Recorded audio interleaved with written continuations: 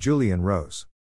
We who engage in postulating solutions to the dominant issues of this time use much energy speculating on unknown outcomes. But how much energy do we use in laying the groundwork for a future of our own making? How much time do we give to devising the template for the new society we must create? To bring a dream into reality is hard work, it's a lifetime's work at the very least.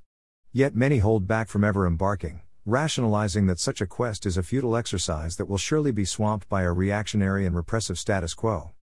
Somehow, this failure to embark on the single most important mission of our lives characterizes a great swath of sleepwalking humanity, and also a significant percentage of supposed spiritual aspirants who confuse the azure bubble in which they live with the stark reality of the new world which needs to be chiseled and honed into existence. So here are a few suggestions about what can be done now to ensure that life on Earth gets a better chance under our stewardship than under the present and past masters of control. 1. Bring into consciousness a realistic vision of what your neighborhood should look and be like in a positively transformed state. 2. Note down on paper the basic ingredients necessary to bring about this positive change. 3. Add to this mix anyone living in the area you feel could make a positive contribution to this process. 4. Go back through your blueprint and allow your creative imagination to paint in some colorful, innovative elements that will give movement to the plan. For example, music, drama, and seasonal celebrations. 5. Check that the simple necessities are in place: local, ecological, and integrated food production, fresh water availability, resources for renewable heat and power generation, existence or planting of orchards, woodland areas for timber needs, and all other similar needs that offer food and shelter security within a community intent upon transitioning away from state and corporate dependency.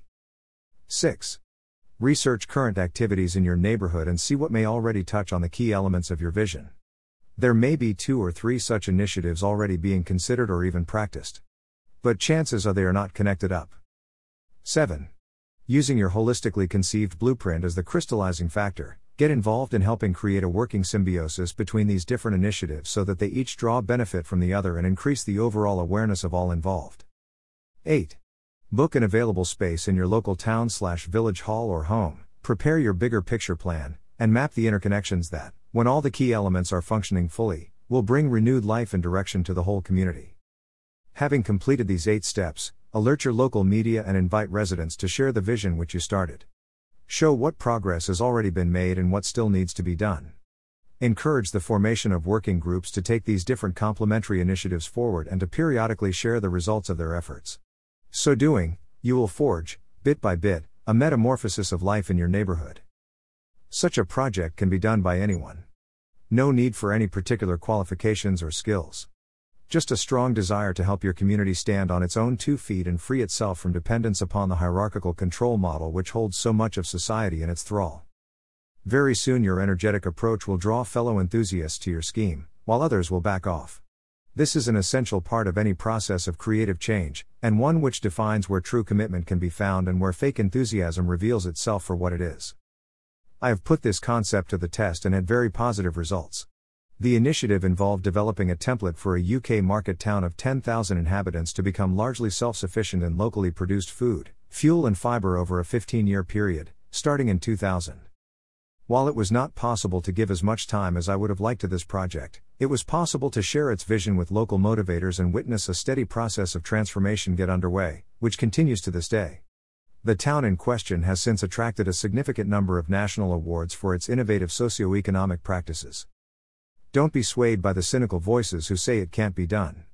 My reaction to such remarks is to be stirred into ever greater determination to show that it can. We have one life, at least in this body. It is a brief flash, a spark, which flares up into fire, flickers and transforms into something else.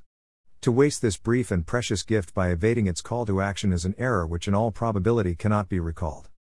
If we are serious about turning around the fortunes of this planet, then it's time for talk and action to become synonymous.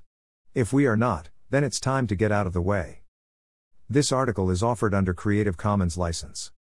Julian Rose is an international activist, writer, farmer and actor. He is an early pioneer of UK organic farming methods and is currently involved in the front line of efforts to keep Poland free from genetically modified organisms. Julian is president of the International Coalition to Protect the Polish Countryside. His book Changing the Course for Life can be purchased at www.changingcourseforlife.info. His latest book, In Defense of Life, A Radical Reworking of Green Wisdom, is available at Amazon or can be requested via http://www.julianrose.info.